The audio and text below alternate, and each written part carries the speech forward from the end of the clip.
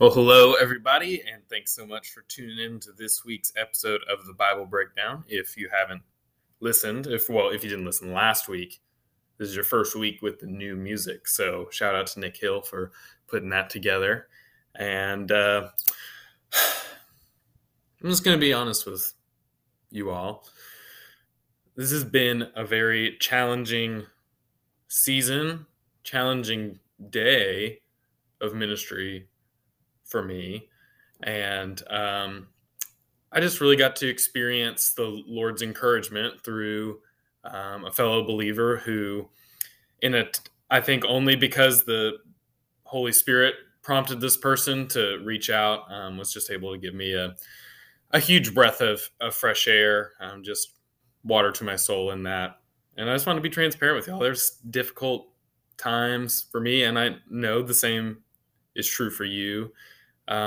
Today was just a great reminder of how the Lord takes care of us for me. And I hope that you'll be encouraged in that way as well. Or if, maybe the Lord's calling someone to mind, like, oh, maybe I should text that person, reach out to that person. I know I've had those experiences where I'm like, well, whatever, maybe I'll do it tomorrow. And then you never do and you forget. But you never know how the Lord's going to use those little promptings or those little reminders of, oh, maybe I should reach out to this person, as I've been a great beneficiary of that today. I just wanted to share that with y'all. I hope that if you're in a difficult time, that you have people around you that can be an encouragement to you. I hope that if you're in a position to be an encourager, that you would take that opportunity. But all of that, all glory to God in that He sustains us through these things, and He's looking out for us, even in times where it seems very, very difficult. So I just felt prompted to share that with y'all. I hope that by peeling back the curtain a little bit, you can be reminded that that's who our God is in times, even when it feels very far away, when He feels far away, even at times that He's working and He's using these things for our good. So with that being said, we are going to jump back into Revelation today. We're going to be in chapters 2 and 3. And also, this may be the last Bible breakdown for a little bit because, as many of you know, my wife Caitlin is very pregnant, and we are expecting a little one sometime next week. So we may be on a little bit of a hiatus over the next couple of weeks. So if that is the case and you don't hear from me, that you can just go ahead and assume that is what happened. But for now, we're going to keep going in chapters 2 and 3. So just want to give a brief reminder for anyone who didn't hear last week's. We kind of talked about Revelation in general and how we're going to approach it. Just a couple of things. In the first chapter, it says, "Blessed is the one who reads these words aloud." And so we realize that it's important for us to read Revelation, even though it's confusing. But let's be clear. It's the person who reads these words, not the one who correctly interprets all the signs in it. Okay, very figurative book, lots of signs, lots of I don't knows. So not going to try to make a definitive statement on things that aren't definitive. That's going to be kind of my goal. We're going to leave things that are not 100% clear. We're going to leave them that way, not only because we don't want to be fast and loose with interpreting God's word and landing firmly on things that are difficult to understand, but also we don't got the time to go through all these things, right? Okay, so that's kind of one part. And then theme, something we can hold on to throughout this whole book. Jesus is coming back and He's going to make all things right. Jesus is going to win in the end. That's what this book's about. It's about Jesus. Jesus revealed it to John. Okay, that's what Revelation's about. And we need to see it through the lens of Jesus is going to return. He's going to make all things right. Jesus is coming back. And then what it means for us. All of these things we're going to read, it's all based around we are called to be faithful in the midst of the waiting until He comes back in whatever situation. So today what we're going to look at is he has John write letters to 7 individual churches, all in that Asia Minor area back then, toward the close of the first century AD. And he's going to write some very specific things to them. And we're going to read them and we're going to see what he had to say and what that means for us by the end. So we will be in chapter 2. I'm going to start by reading the letter to the church at Ephesus. I'm going to read just verses 2 through 5 there. It says, I know your works, your toil, and your patient endurance, and how you cannot bear with those who are evil, but have tested those who call themselves apostles and are not, and found them to be false. I know you are enduring patiently and bearing up for my name's sake, and you have not grown weary. But this I have against you, that you have abandoned the love you had at first. Remember, therefore, from where you have fallen, repent and do the works you did at first. Okay, so this first letter, church in Ephesus, Jesus commends them. Hey, y'all have done a great job of enduring. You've been able to root out those who say they're apostles, say they are coming in my name, and they are not. You found them to be false. You've been defending things for my name's sake. He's giving them a lot of credit for how they have had endurance for the name of Jesus and his truth and the truth of his message. But they were lacking in one place. They were lacking in the love they have. So there's a couple of ways we might understand what he means when he talks about the love they had at first. It could be their love for one another. So maybe they are really, keeping the truth safe, but they are not showing Christian love to one another. That could be it. Or it could be the love that they had for Jesus. Maybe their legalism, maybe it had turned to legalism. And instead of being based out of a love for Christ, it had become sort of a more antagonistic ministry, just to make sure that no one was there. And this we would think of as legalism. So in the midst of that, what Jesus calls them to is to repent, or else it says at the end of verse 5, I actually didn't read it. It says, I'll come to you and remove your lampstand from its place unless you repent. Jesus may, if they don't repent, that as a judgment, their ministry may be taken from them in Ephesus, that they may not have the fruitful ministry they've had. So the first church we see in Ephesus is called to continue to endure, but to do so with a heart of love. And that is what it appears to be missing, whether it be for one another or it be for Jesus. Perhaps both of those are true at the same time. So that's what the first church is called to in Ephesus. So the second one we have is the church in Smyrna. Everybody's familiar with Smyrna, right? One of the many churches in this list that we had not heard of probably before. Ephesus is probably the only one that really gets a good run. But this is what John writes to the people of Smyrna that Jesus has given him to say. Starting in verse 9, says, I know your we'll try that again. Tribulation and your poverty, but you are rich, and the slander of those who say that they are Jews and are not, but are a synagogue of Satan. Do not fear what you are about to suffer. Behold, the devil is about to throw some of you into prison that you may be tested, and for 10 days you'll have tribulation. Be faithful unto death, and I will give you the crown of life. So what he's saying to this church is that they have endured a lot of difficulty, a lot of tribulation. As hard as it was for me to get out, it was probably harder for them to go through that tribulation. And apparently this church experienced poverty as well. And he gives them this little parenthetical statement, but you are rich. He's referring to the spiritual wealth that they have in Jesus.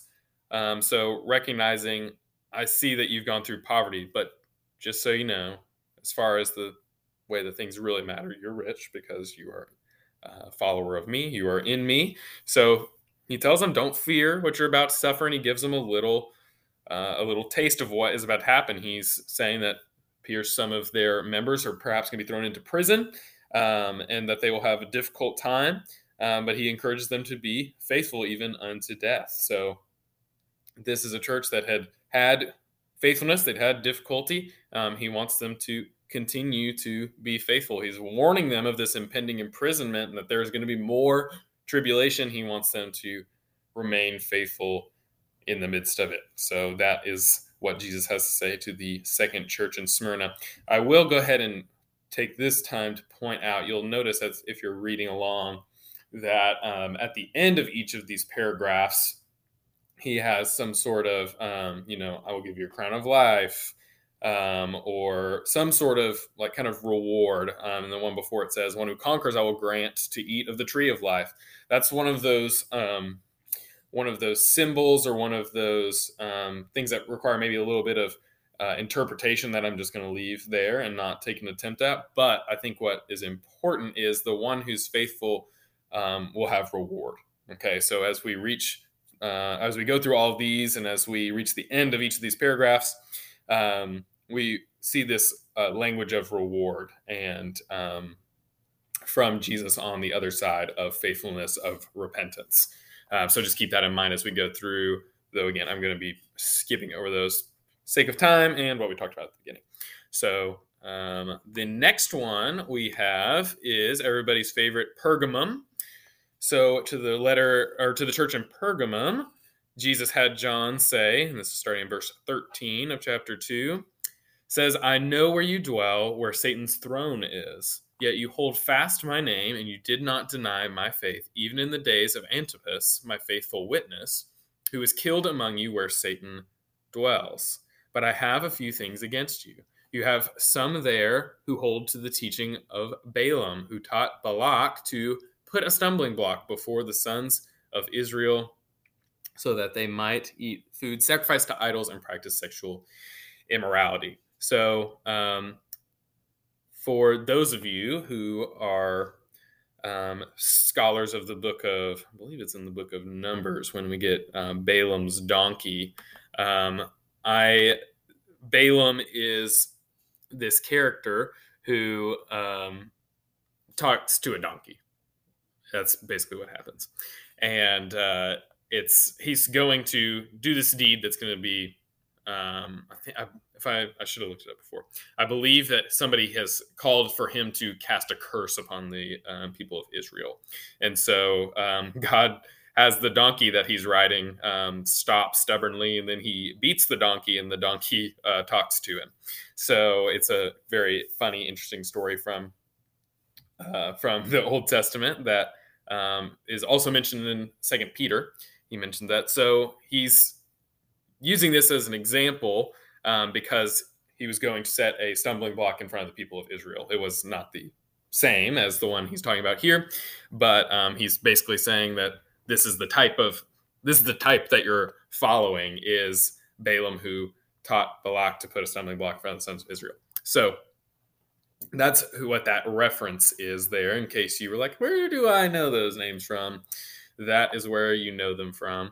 And so for this group in Pergamum, he says they live in a difficult place. That's what I gather from that where Satan's throne is. Apparently a lot of influence of Satan in the church that they're in. It says, but they hold fast to the name of Jesus, and they didn't deny his name even when things were very difficult. And so we see here this person Antipas. And also, if you're thinking the name Antipas is familiar, one of the Herods was Herod Antipas. This is not the same. This was a faithful witness. Herod Antipas was not. And apparently he was martyred amongst the church here in Pergamum. So he's saying even in those times that they were faithful, and he recognized that. However, the thing they have done wrong is, which comes this reference to Balaam, is that they are putting a stumbling block in front of the Jewish believers. Okay, so, and he specifically mentions food sacrificed to idols and the practice of sexual immorality. So in Acts, and Paul's going to write about it also in, I think, one of the Corinthians letters, a big issue with the combining of the Jews and the Gentiles into one body, which we've talked a great deal about. One of the most practical difficulties was this food sacrificed to idols. So in the marketplace, where you might just buy, your grocery store, so to speak, the meat there may have been sacrificed to idols. So there were some Jewish believers who didn't feel comfortable eating the food that had been sacrificed to idols because they didn't want to be participating in any sort of idolatry. Okay, whereas the Gentiles, that's what they knew. That's what they knew as far as how they got their meat. So Paul encourages the believers to a couple of things. First, for those who are feeling like they can't eat this meat sacrificed to idols, he's saying there's freedom in that. He's telling these believers there is freedom in that. But on the other end, he said there are going to be some people whose conscience forbids them. And he's saying that's okay. And if you are with somebody, or somebody in your body of believers is one of these people, then don't put a stumbling block in front of them by serving them meat that was sacrificed to idols, or maybe even buying meat that was sacrificed to idols in front of them. He's saying there's freedom in that. You're not doing anything wrong. you're doing something wrong if it puts somebody else in a place to stumble against their conscience and conviction. Okay. So that is what he is. This is the same kind of issue, most likely, that's represented here by what Jesus is saying to this church in Pergamum, is they are being dismissive of perhaps that difficulty that some of the Jews are facing as far as the practice of sexual immorality. I mean, nobody should be doing that. So I guess they're putting that stumbling block in front of the Jews. Maybe they're coming out of, a more culture that is more okay with sexual immorality. So for them, it's like an area of growth, but for the Jews, it's becoming now a difficulty. And so that's his things with the church in Pergamum that they're doing. So those are the issues there in Pergamum. So moving on then to Thyatira, another fun name. In verse 19 and 20, it says, I know your works, your love and faith and service and patient endurance, and that your latter works exceed the first. But this I have against you, that you tolerate that woman Jezebel, who calls herself a prophetess and is teaching and seducing my servants to practice sexual immorality and to eat foods sacrificed to idols. Okay, so we're dealing with a similar issue here, but we'll start with what they are doing well. Man, they've got a pretty nice list of good things that they are doing here. We've got love, faith, service, endurance, patience. That's a pretty good list, thing that you would love to have in your corner as a list of things you're doing well. And he's basically saying your latter works exceed the first, so they're like growing in this. So it's not just like they had these things, it's like they have them and they're growing in abundance. But as with most of these, there's a but. So apparently there's this prophetess, this false prophetess named Jezebel, who is gaining a following and is leading people to these same things, to practice sexual immorality, to eat this food sacrificed to idols. Most likely, again, when it is, perhaps it's done in a ritual way that even Paul would agree is inappropriate, or maybe it's a stumbling block for those people who it's against their conscience. So the people who are following her are causing these issues. So what we see later on in this paragraph is that there's a judgment that is coming for this false prophetess and for those who followed her.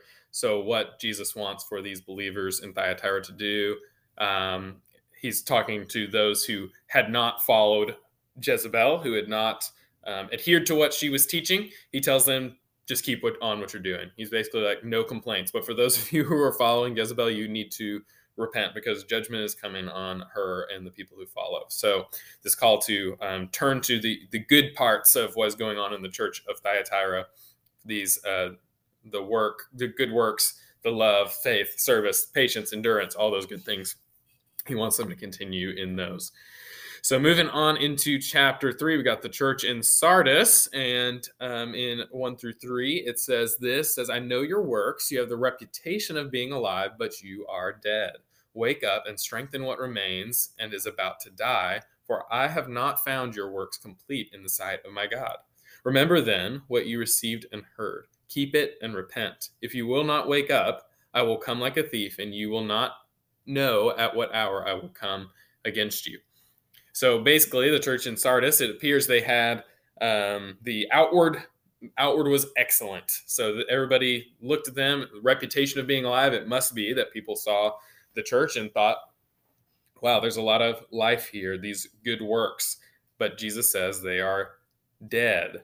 So Jesus is saying, he says, wake up, strengthen what remains and is about to die. He's saying what y'all are doing is not, it only has the appearance of good works. It is not good works. He says they are not pleasing in the sight of God. They are outwardly good, but inwardly they are dead. So what he encourages them to is to remember what you received and heard. So he's probably referring to whatever, message of the gospel, whoever delivered that message of the gospel, what they were taught when they first believed. He's saying, remember what you received and heard. Keep it and repent. So he's telling them they need to turn from these works that are just outwardly good, but reflect an inner reality that is death. He's saying that they are actually dead. So that's what he is telling to the church of Sardis. 2 more left. Church in Philadelphia, not the Pennsylvania one. though it does mean brotherly love, so it's still kind of the same there. But what he says in verses 8 and 9 is, I know your works. Behold, I have set before you an open door, which no one is able to shut. I know that you have but little power, and yet you have kept my word and have not denied my name. Behold, I will make those of the synagogue of Satan who say that they are Jews and are not, but lie. Behold, I will make them come and bow down before your feet, and they will learn that I have loved you. Okay, so Philadelphia gets probably one of the best commendations of all of the churches here in Revelation. He just says, "I know your works, and the door is open to you." He says, "I know you have but little power," so maybe they're a smaller body. Maybe they don't have a lot of people around them to influence. Who knows exactly what he means, but. He does refer to, again, this synagogue of Satan, which we saw before. So this actually helps us understand what he means by that. He says, who say they are Jews and are not. So I think it's reasonable to conclude that when he refers to the synagogue of Satan back there in chapter 2, that's probably the type of people he's talking about as well. There's also, I forgot to mention this earlier, but there's a group called the Nicolaitans, that is mentioned a couple of times in Revelation as a group of people that you do not want to follow, that they are some sort of, false teaching group. I say they, I guess, are because we don't actually have a ton of clarity on who the Nicolaitans were at this time. So there's a few different theories out there. Again, blessed are the ones who read the words of this book aloud, not the ones who correctly interpret everything in them, right? So we're not 100% sure who they were. They were some group that you did not want to be a part of. That is what we are certain of. So, synagogue of Satan, pretty clear you didn't want to be a part of that, I guess. But it appears that is referring then to people who say they are Jews, but are not. So does that mean they say they hold to Judaism pre-Jesus but don't? Or that they say they hold to Judaism post-Jesus and they don't believe in Jesus? Not sure. But they are people of a Jewish persuasion that are not actually true Jews. So that's what they are, people that are giving the people in Philadelphia difficulty, but Jesus encourages them, hold fast to what you're doing, and ultimately you are going to come out on top. And it says they will learn that I've loved you. They'll see how precious his church is to him through their actions. So that's the church of Philadelphia. And then the final one, a fun name, Laodicea. I will read 15 through 20 on this one. It says, I know your works. You are neither cold nor hot. Would that you were either cold or hot.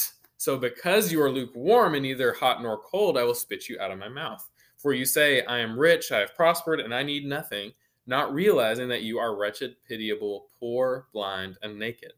I counsel you to buy from me gold refined by fire so that you may be rich, and white garments so that you may clothe yourself and the shame of your nakedness may not be seen, and salve to anoint your eyes so that you may see. To those whom I love, I reprove and discipline. So be zealous and repent. Behold, I stand at the door and knock. If anyone hears my voice and opens the door, I will come in to him and eat with him and he with me. So, Church of Laodicea, it appears they're just kind of stuck.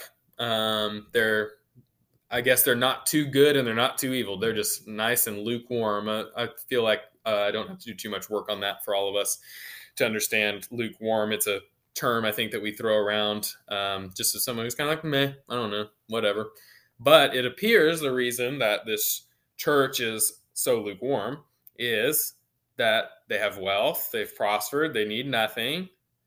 And then he refers to the garments, and they think they can see, but they really need a salve to anoint their eyes. This one, I think, ultimately, they are comfortable with the provision of the world.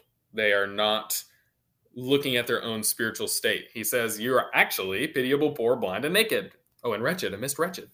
So he said that's the spiritual reality, but you think that because of the material possessions you have. And Jesus' discipline is meant for them to repent. So he's saying that the discipline that is coming to them based on this is meant for them to repent. We get this this great verse that is used often, that he stands at the door and knocks. Anyone who opens it, he will come in and eat with him. So Jesus is there waiting. I think the Church of Laodicea tends to probably be the one you read the most if you are an American Christian and say, ooh, yikes. Yep, sounds like us. This one I think is probably the most poignant for our day and age. Not to say that, again, not trying to project present day back into the scripture when it's written, or to say like, oh, this is written to America. Like, no, it's written to the church in Laodicea. But I think that we can find probably the most, maybe the most parallels to our culture in this passage. So, all right, we got through all 7 letters, and you know them now, and you love them, and you won't do anything that you're not supposed to do. So I've accomplished my goal. But, okay, not really. But we do want to apply. So we want to think, kind of make a little summation here of all the things that we read and talk about what God would have us do in the midst of those things. So the first thing is to hold on to the message of Christ and not to false messages. We definitely in our world get lots of false messages coming from the world, the people that are apart from God. There's lots of mixed messages, lots of false messages out there related to Jesus specifically, and then sometimes not related to Jesus. Culture has such a hold on all of us and kids. So important to realize that culture shapes our kids so much. And so we have to counter that with the truth of the gospel and the things that we know are true, not the things that are true today and won't be true 50 years from now, 20 minutes from now, who knows? So holding on to the message of the gospel, not false messages, not giving into that is the first thing I think we can learn from this. And then not only to hold to that message, but to hold to truth with a heart of love, not legalism. Sometimes we can get so threatened by the false messages out there, and the way that we fight back is we hold rigidly to our rules and our truth, and we don't do it with a heart of love. And that's what we saw early on. That was one of the problems with the churches, is that they hung in there. I think it was Ephesus. They hung in there with the truth, but they were not having the love for one another, love for the world, love for Jesus. Maybe all 3, maybe just 1 or 2 of those. But that's for us, our message too, not to hold to the truth with a heart of legalism, but hold to truth with a heart of love toward one another, toward Jesus, not in that order, heart of love toward Jesus, toward others, toward the world as well. So that's, I think, another thing we see from this couple of chapters. Then just in the face of times when we are in sin, when we have been led astray, when we are going into something that we should not be, to take time to repent of sin, repent, to turn back and to turn from our sin, to turn to God, and to know that there's forgiveness. He stands at the door and knocks. That counts from the time that we first believe to the time we draw our last breath and we ask for forgiveness of sin the last time. He stands at the door and knocks. He's ready. He's waiting for us. There's not a condemnation that comes with that. There's grace upon grace because of what Jesus has accomplished. And then, as I kind of alluded to earlier, faithfulness is rewarded. It's going to be difficult in life to remain faithful to all these things, especially when there's so many bad paths, bad advice, bad messages we can get involved in. But ultimately, when we're faithful, even when it comes at great cost to us, when we are faithful, we have reward. And what that looks like, hard to really say, but we see it in Scripture, and we will probably be surprised by it. But ultimately, we are rewarded in that all the glory goes to God, and our faithfulness brings him glory. We're rewarded for it. So that is Revelation 2 and 3. There's so much we just skipped right on over, and yet it still seemed like so much. So that's kind of how the book of Revelation is going to be. Hope it was helpful. Hope it was helped gain a little bit of understanding. But what we really get to take from this is this heart to remain faithful to Jesus, not just to his message of truth, but to his very character and to what he calls us to be in the church and in the world.